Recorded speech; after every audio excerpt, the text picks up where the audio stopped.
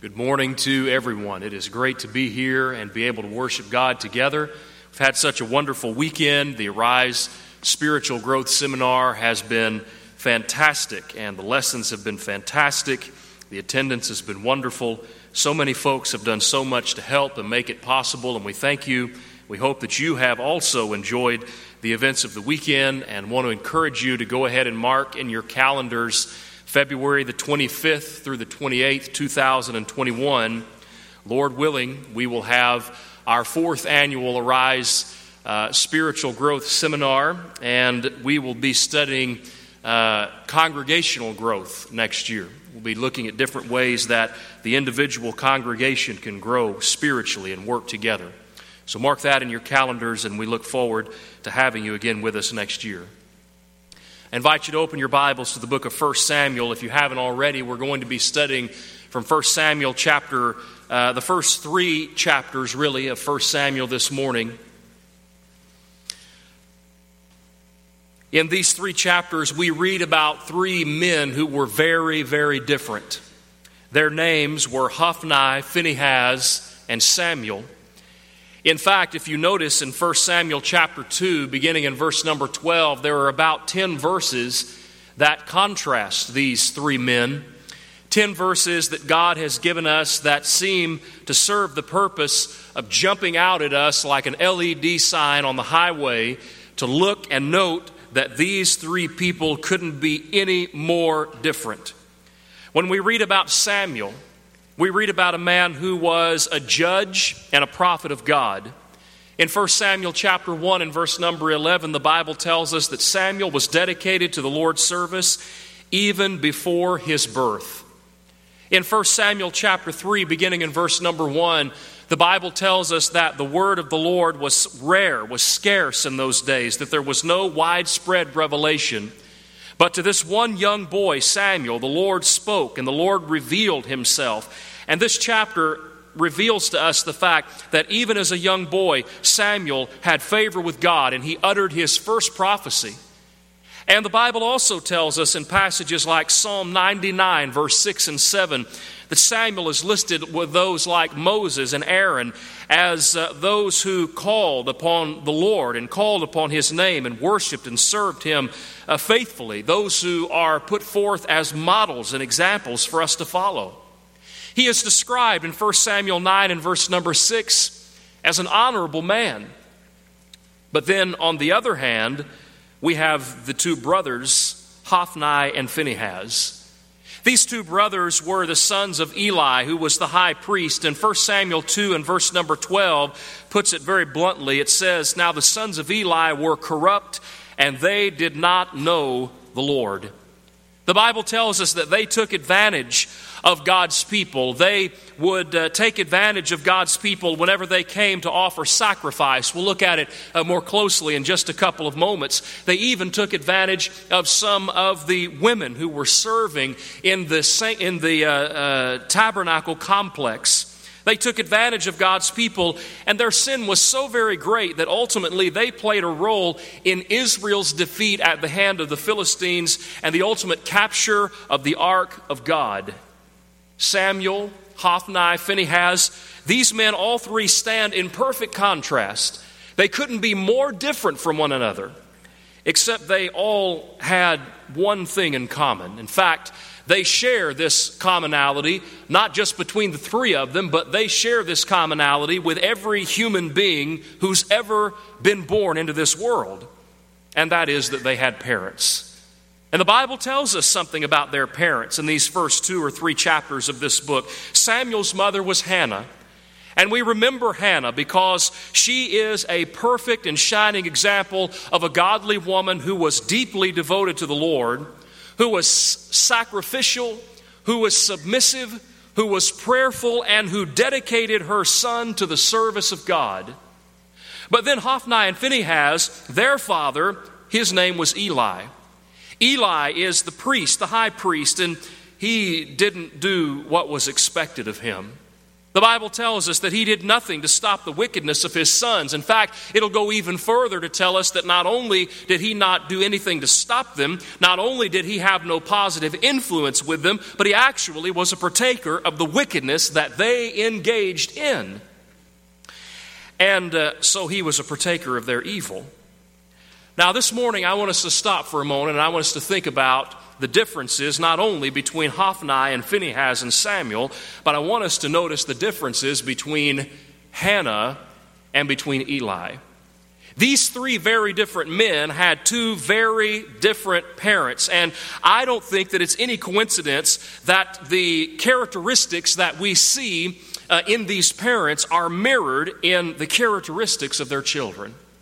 Now, certainly, I realize it is the case that all people, children, are born into this world, and they all have their own free will. They all have the ability to choose. And I also realize that it is no guarantee that a child is necessarily going to mimic or follow the direction or path that his parents lay out for them in word and in deed, for better or for worse. I recognize those things. But I also recognize that it is very true that parents have a great impact upon their children. I also recognize that it is very true that we have these sayings like, that boy is the spitting image of his son, or you remind me of your mom at that age. We say these things because to a very large degree they're true. And the way that we carry out our lives as parents and even as grandparents and maybe aunts and uncles and others, as we have influence on children as they grow, that we're going to impact them in one way or another. And so I also recognize that most of the time, parents who tend to follow in the footsteps of someone like Eli tend to have children who follow in the footsteps of Hophni and Phinehas. Whereas parents who tend to follow in the footsteps of someone like Hannah tend to have children who follow in the footsteps of Samuel.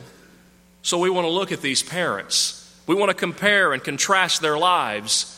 And we want to stop and ask ourselves some questions at the end of our study about what characteristics we see in Samuel that maybe came from Hannah, and what characteristics we see in Hophni and Phinehas that maybe came from Eli, and what impact these families and these parents and these homes had not only on the generations of their own family, but really had on the entirety of the nation of Israel. Let's start with Hannah. The Bible tells us about Hannah in 1 Samuel chapter 1 that basically she was a woman who seemed to have it all.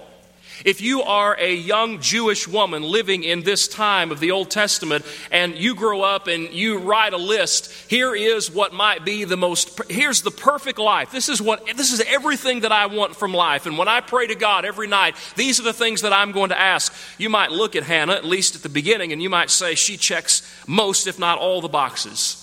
Hannah had a husband who had a good social standing, and that would be brought out in chapter 1, verse number 1. You notice how his line is spelled out for us, and there's a reason for that. Hannah had a husband who genuinely loved her.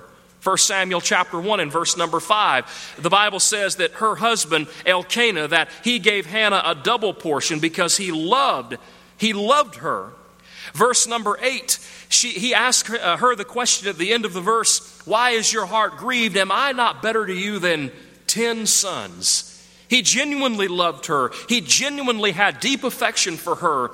And he also was someone who perhaps was a man of moderate wealth.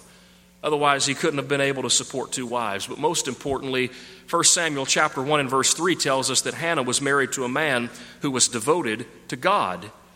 Elkanah went up from his city yearly to worship and sacrifice to the Lord of hosts in Shiloh, 1 Samuel chapter 1 and verse number 3. So here we go. We have the boxes and they're all checked. We have a man who has some money. We have a man who has good social standing. We have a man who genuinely is devoted to God, and a man who genuinely loves this woman, his wife Hannah. She had it all, but there are 2 problems. Number 1, she didn't actually have Elkanah, her husband. She shared him. And she shared him with a woman whose name is Peninnah, spelled out in 1 Samuel chapter 1 and verse number 2. And Peninnah actually was the enemy of Hannah. Really, she is the enemy of the story, at least in some ways, because the Bible tells us that Peninnah has children and Hannah does not. And Peninnah took every opportunity, it seems, to remind Hannah of that problem, to cause Hannah more grief and to make her life miserable. 1 Samuel chapter 1 verse 6 and 7 says that her rival Peninnah, that she provoked her severely to make her miserable because the Lord had closed her womb. This is no accident or no incidental problem that's being caused. This is intentional. And so Hannah deals with this on a daily basis. And this, of course, is problem number 2, or it at least ties into it. Problem 1 is she didn't actually have Elkanah. She shared him. Problem number 2 is that she had no children. 1 Samuel 1 and verse 2 tells us that. She had no children. 1 Samuel 1 and verse 5 tells us that the Lord had closed her womb. And of course you remember from passages like Genesis chapter 29 and verse 32 that for a young Jewish woman, a Jewish wife, this is a major problem. It's shameful and it's seen as a curse. It's seen as if there's some kind of problem. She's done something wrong, perhaps, because she's not been able, the Lord has not blessed her with children. But here's the beautiful thing about Hannah. When we see the struggle and the heartbreak and the difficulty that she had, what we see about that is that those things drove her closer to God. They did not drive her away from Him. And it's a great testament to her character. So often in life we struggle with difficulty, and too often it causes us to question God and wonder what we're doing wrong, instead of, like Hannah, turning our attention to Him and bowing ourselves before Him and simply relying upon His grace and upon His mercy and upon His goodness to see us through. What do we see about Hannah and how she dealt with her situation? First of all, Hannah is a woman of worship. 1 Samuel 1 and verse number 7, she is there with her husband year by year going up to the house of the Lord. She is a woman of prayer. And this may be the greatest thing, or at least the most memorable thing about Hannah and her story in the first 2 chapters of the book of 1 Samuel. 1 Samuel chapter 1 and verse number 10, the Bible tells us that she was in bitterness of soul, and so she prayed to the Lord and she wept in anguish. And it's in this occasion which she'll pray to God and ask Him to bless her with a son. And then in chapter 2, verse 1 and following, we have this wonderful prayer of Hannah that we think about and study on a regular basis. It's a prayer in which she expresses her joy and her faith in God. It's a prayer in which she expresses the holiness of God and the power of God and the ability that God has to provide and even to vindicate her and to defeat her enemies. It's a prayer alone that is worthy of our study, and a prayer that tells us something about what kind of a woman she was. Hannah is a woman of submission. You study 1 Samuel chapter 1, verses 9 to 18, and one thing interesting that you'll note is that 5 times she presents herself as God's servant. She humbles herself before Him, and she says, I am your servant, and I, as your servant, am bowing myself before you and asking you for your mercy and for you to bless me in this way. And she's even a woman of great sacrifice. 1 Samuel chapter 1, verse 27 and 28. For this child I prayed, she says, and the Lord has granted me my petition, which I asked of Him. Therefore I also have lent him to the Lord. As long as he lives, he shall be lent to the Lord. So they worship the Lord there. Imagine, here is a woman whose rival gives her problems maybe on a daily basis, reminding her, the Lord has not blessed you with children. She prays to God and says, God, please bless me with a son. Please bless me with a child. And the Lord answers that prayer, and she keeps her promise to God. God, if you'll bless me with this child, I promise that I'll dedicate this child to your service, and he'll serve you all the days of his life. Can you imagine the sacrifice, the submission, and the faith in God that must have been required for her to be able to make that promise and fulfill it? Hannah was a woman of worship. She was a woman of prayer, a woman of submission, a woman of sacrifice. And Hannah was rewarded because of her good character, because of her faithfulness. But now contrast her with the unfaithfulness of Eli. In 1 Samuel chapter 2, verse number 27 and 28, there's an interesting thing that's said as the narrative of the context begins to shift over now. Then a man of God came to Eli, and here's what he says. Thus says the Lord, did not I clearly reveal myself to the house of your father when they were in Egypt and in Pharaoh's house? And did I not choose him out of all the tribes of Israel to be my priest, to offer upon my altar, to burn incense, and to wear an ephod before me? And did not I give to the house of your father all of the offerings of the children of Israel made by fire? Why do you kick at my sacrifice and my offerings, which I've commanded in my dwelling place? And why do you honor your sons more than me, to make yourselves fat with the best of all the offerings of Israel, my people? You see, the thing that we need to see about Eli is that Eli is entrusted with the highest honor. Eli, as a descendant of the tribe of Levi, is privileged to serve as high priest. And it is a privilege. Not everybody has the ability to do it. Not everybody had the privilege to do it. But Eli takes that privilege and Eli squanders it. And if you go back up in the chapter and you begin reading in 1 Samuel chapter 2, beginning in verse number 12, you see that as a part of his squandering, what Eli does is he takes the service that is in his charge and he entrusts it to his sons. And in 1 Samuel 2 verse 12, the Bible describes them as being wicked and corrupt and not knowing the Lord. In 1 Samuel chapter 2 verse 13 to 16, the Bible tells us that what the sons of Eli would do is that when the people of God came to the tabernacle to offer their sacrifice, that they would walk around with a three-pronged fork, and when they saw the people preparing the meat and the food to be offered, they would take their fork and they would just plunge it down into the bowl and they would take out whatever they wanted. And the people would protest and say, listen, we've not yet given the Lord what is his. And they would say, you'll give it to me now. I'm paraphrasing. You'll give it to me now, or we'll force you to give it to us. You can't fight it. They stole the Lord's sacrifice. They stole what belonged to them. In fact, look at verse 17. The Bible goes so far as to say that they abhorred the offering of the Lord. Can you imagine? Hophni and Phinehas and Eli, the priestly family. And the Bible says that instead of helping God's people worship God, they stole from God and they took advantage of God's people and they hated the very thing that they had been charged to oversee and to help the children of Israel do. But they went even further, because in 1 Samuel chapter 2 and verse number 22, the Bible tells us that they even turned the house of God into a house of sexual immorality. Now, you might be wondering what all this has to do with Eli, because after all, our topic is two very different parents, not three very different sons. Well, think about Eli and what he has to do with all of this. He's probably someone who we might describe as self-indulgent. 1 Samuel chapter 4 and verse number 11 describes him as being a very large man who fell over and died, and so there's some evidence that he was a very self-indulgent type of character.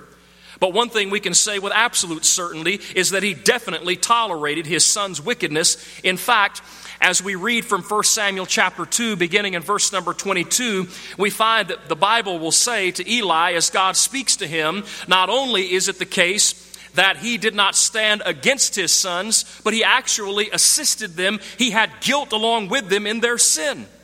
Look at 1 Samuel 2, verse 22. He heard everything that his sons did to all of Israel. He heard how they laid with the women who assembled at the door of the tabernacle of meeting. And he said to them, why do you do such things? Because I hear of the dealings, your evil dealings from all the people. And he says, no, my sons, it's not a good report that I hear. You make the Lord's people to transgress. We keep going down, though, in verse number 27. And here's what the man of God says to Eli.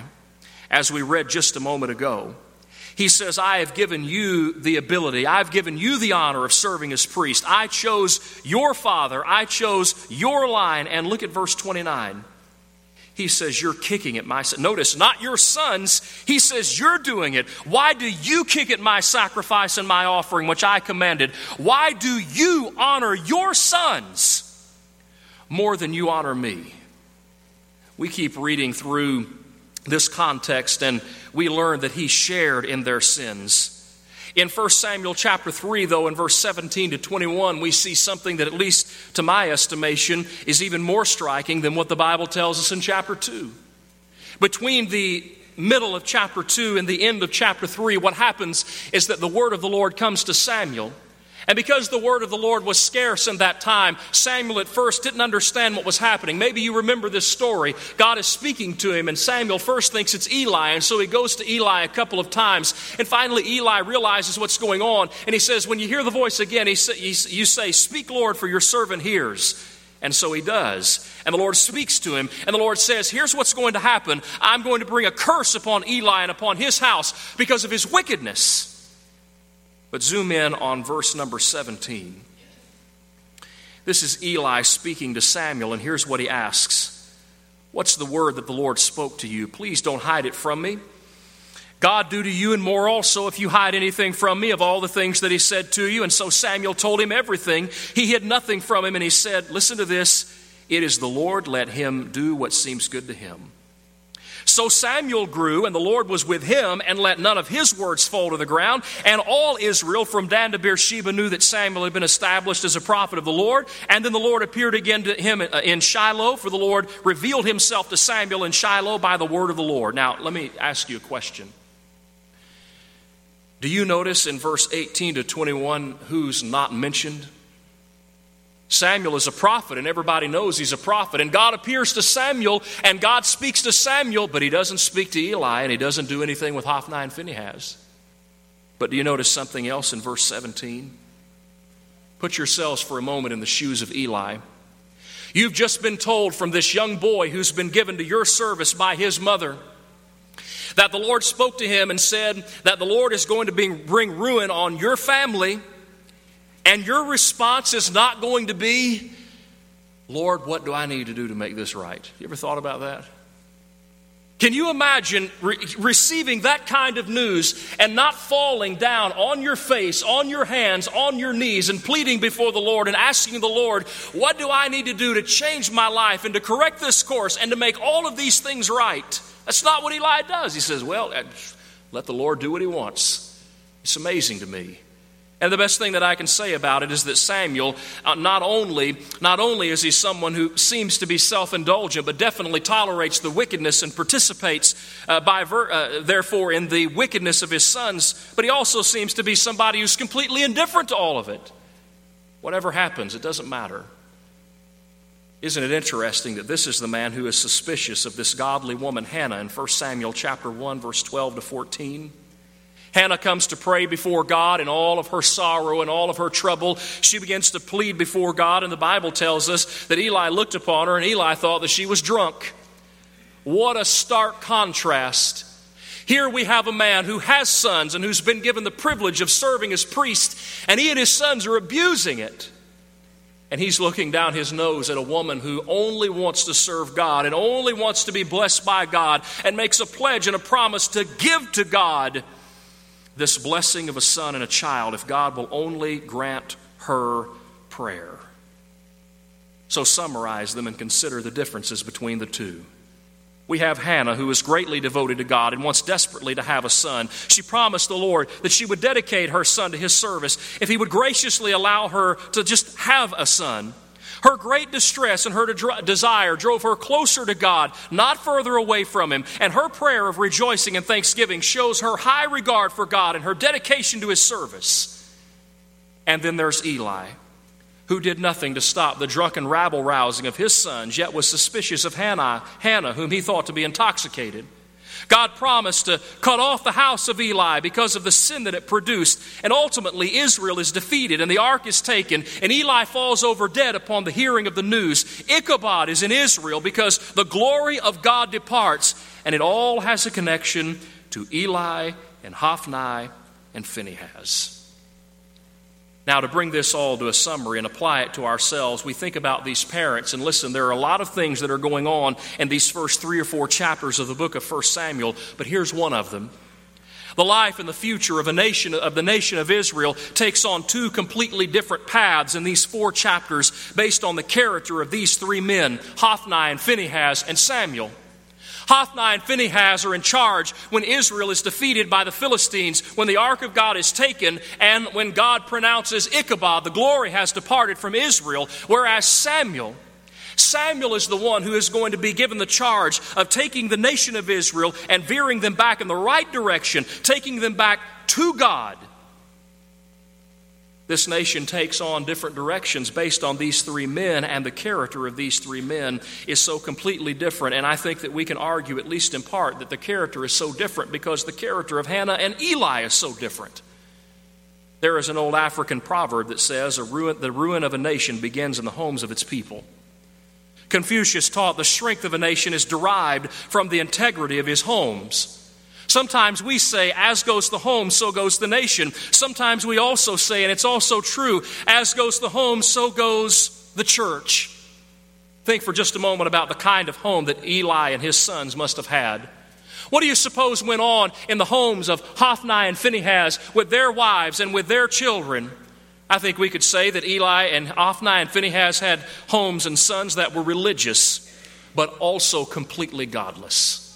We talked this morning in Bible class, at least for a moment, about Matthew chapter 6, verses 1 and following, and how in that chapter, as Jesus contrasts the righteousness, a true righteousness rather, with the pseudo-righteousness of the Pharisees, he talks about tithing, and he talks about praying, and he talks about fasting, and he tells the people as he preaches the sermon, he says, listen, when you do these three things, you don't do it like they do it. Well, why? Was there anything wrong with tithing and fasting and praying? Of course not. There wasn't anything wrong with it.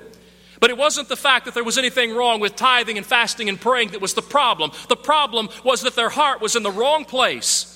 The problem was that they were going through all of the motions. They were going through all of the trappings. But listen, trappings don't equal obedience and dedication. And that's why Jesus said, do not your acts of righteousness to be seen before men, because that's going to be your reward. It doesn't matter how hard we work to make a robot look like a human being. It doesn't matter how much money we put into it. It doesn't matter how lifelike they look. A robot will never be a human being, no matter how hard we try to make them one. And a person who strives to go through the motions of being a faithful child of God without actually ever putting their heart into it and actually ever being dedicated to Him in His service and doing it out of love and out of a strong desire to please the Lord, that person, no matter how hard they try to make the motions and the action look right, they'll never be able to be truly who God wants them to be. Now imagine growing up in a home like that. Imagine what impact a parent like Eli or even like Hophni and Phinehas might have if they have a home and they raise children where their children can see that, mom and dad, they go through the motions and they say the right things, but we see them at home and we know that really they're two different people. There's the Sunday mom and dad, and then there's the Monday through Saturday mom and dad, and they don't equal the same. We hear what our parents tell us to do, and we hear that they tell us that we ought to do this, but then we see them do something completely and totally different.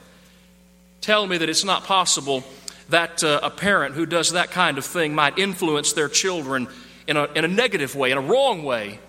Tell me it's not possible that a parent who follows in the footsteps of Eli and is seemingly indifferent and has no real positive influence over their children because they forfeited. Tell me that parent is not going to somehow have a means to influence their children to be something like Hophni and Phinehas. But then turn it around. The Bible tells us about Hannah that when she and Elkanah would travel every year like they always did to worship God, even after Samuel had been given to God for his service, that she would come and she would see her son and she would bring him a new garment every year, new clothing. There's no question that Elkanah and Hannah, that they had a godly home that honored the Lord and they gave Him their best. There's no question that for the about 3 years that Hannah would have had Samuel weaning him, that she did everything that she could to influence him in the right way. Again, children are children. They're free moral agents. They all make their own decisions. We recognize that, but we also recognize the fact that parents have an influence on their children. And that these parents that we're looking at in 1 Samuel couldn't have been any more different. And so I'm not sure that it's coincidence that their children were any different. Here's a few questions that we want to ask in closing. I want to ask this question, and I invite you just to percolate on it and think about it. What responsibility do these two parents hold for the outcome that their sons provoked? I think about a passage like 1 Corinthians chapter 11 and verse number 1, where the Apostle Paul says, "Imitator, follow me as I follow Christ." One of the major differences between the first century world and our own is that in the first century, and even in the time of the Old Testament, whenever they talked about the relationship or the impact that a teacher would have on his student, it wasn't just about the student going to school and listening to the teacher and then leaving when the school day was over and then just kind of blocking them out of their mind. The real desire and the measuring stick for the success of a teacher was whether or not his student would actually begin to mimic him. In fact, I'm told that there was an old Jewish blessing that sometime would be given where they might say something like this: "May you be covered in the dust of your rabbi." And the point of it is, may you follow your teacher and may you mimic your teacher so closely that it's hard to tell the difference between them and you. Maybe that's what Paul had in mind when he wrote by inspiration 1 Corinthians 11 and verse number 1, "Imitator, follow me as I follow Christ." May you follow me so closely that you can't tell the difference between the two. Maybe that's what Peter had in mind when the Holy Spirit inspired him in 1 Peter chapter 2 and verse 21 to write about the fact that Jesus had suffered for us and left us an example so that we should follow in his footsteps. Our lives to mimic his so that the world looks at us and they can't tell the difference between us and our Savior. Titus chapter 2 verse 1 and 10 talks about the older men and the older women teaching and instructing and influencing the younger men and the younger women. Let me ask you a question. Do these same principles fit within the confines of the relationship between a parent and their children? Do children mimic their parents? Do we say that boy is the spitting image of his father for no reason? Isn't it the case that often when we see children grow up in a home that we begin to see how they take some of the characteristics, for better or for worse, of their parents, and they begin to mimic those things? With that being the case, I ask the question again, what responsibility do these two parents hold for the outcome that their sons provoked? Here's another one. When your children look at you, do they see Hannah or Eli? Why or why not? When we look in the mirror of God's Word and we begin to let God's Word expose us for who we really are, and we take an honest evaluation of ourselves per 2 Corinthians 13:5, can we say, I see more of Hannah in me as a parent, or I see more of Eli in me as a parent? How often do we reflect on these examples and the instruction that God gives us so that we can be the kind of parents who raise children like Samuel and not the kind of parents who raise children like Hophni and Phinehas? Everyone's different. These children were different. These parents were different. Our children will be different. We're different as parents. But one thing that we can say with absolute certainty is that God has a plan. God has a plan not only for our lives, but God has a plan and a pattern for raising and for rearing our children. And it can be absolutely sure that if we'll raise our children according to the pattern and the plan that God has laid out in His Word, even though our children are going to grow up and make their own choices, and sometimes those choices are not good, we can know that we, to the best of our ability, have done the best that we can to influence them and try to point them in the direction that God would have them to go. We give them what they need. We give them what God wants us to give them, and pray and trust that they'll make the decisions that will honor God. We're going to offer the Lord's invitation this morning, and it may be that there's someone here that has a desire to respond. Maybe you're not a child of God today. Maybe you've not yet obeyed the gospel of Jesus Christ. The Lord's invitation is open to you, and the Bible says that God's desire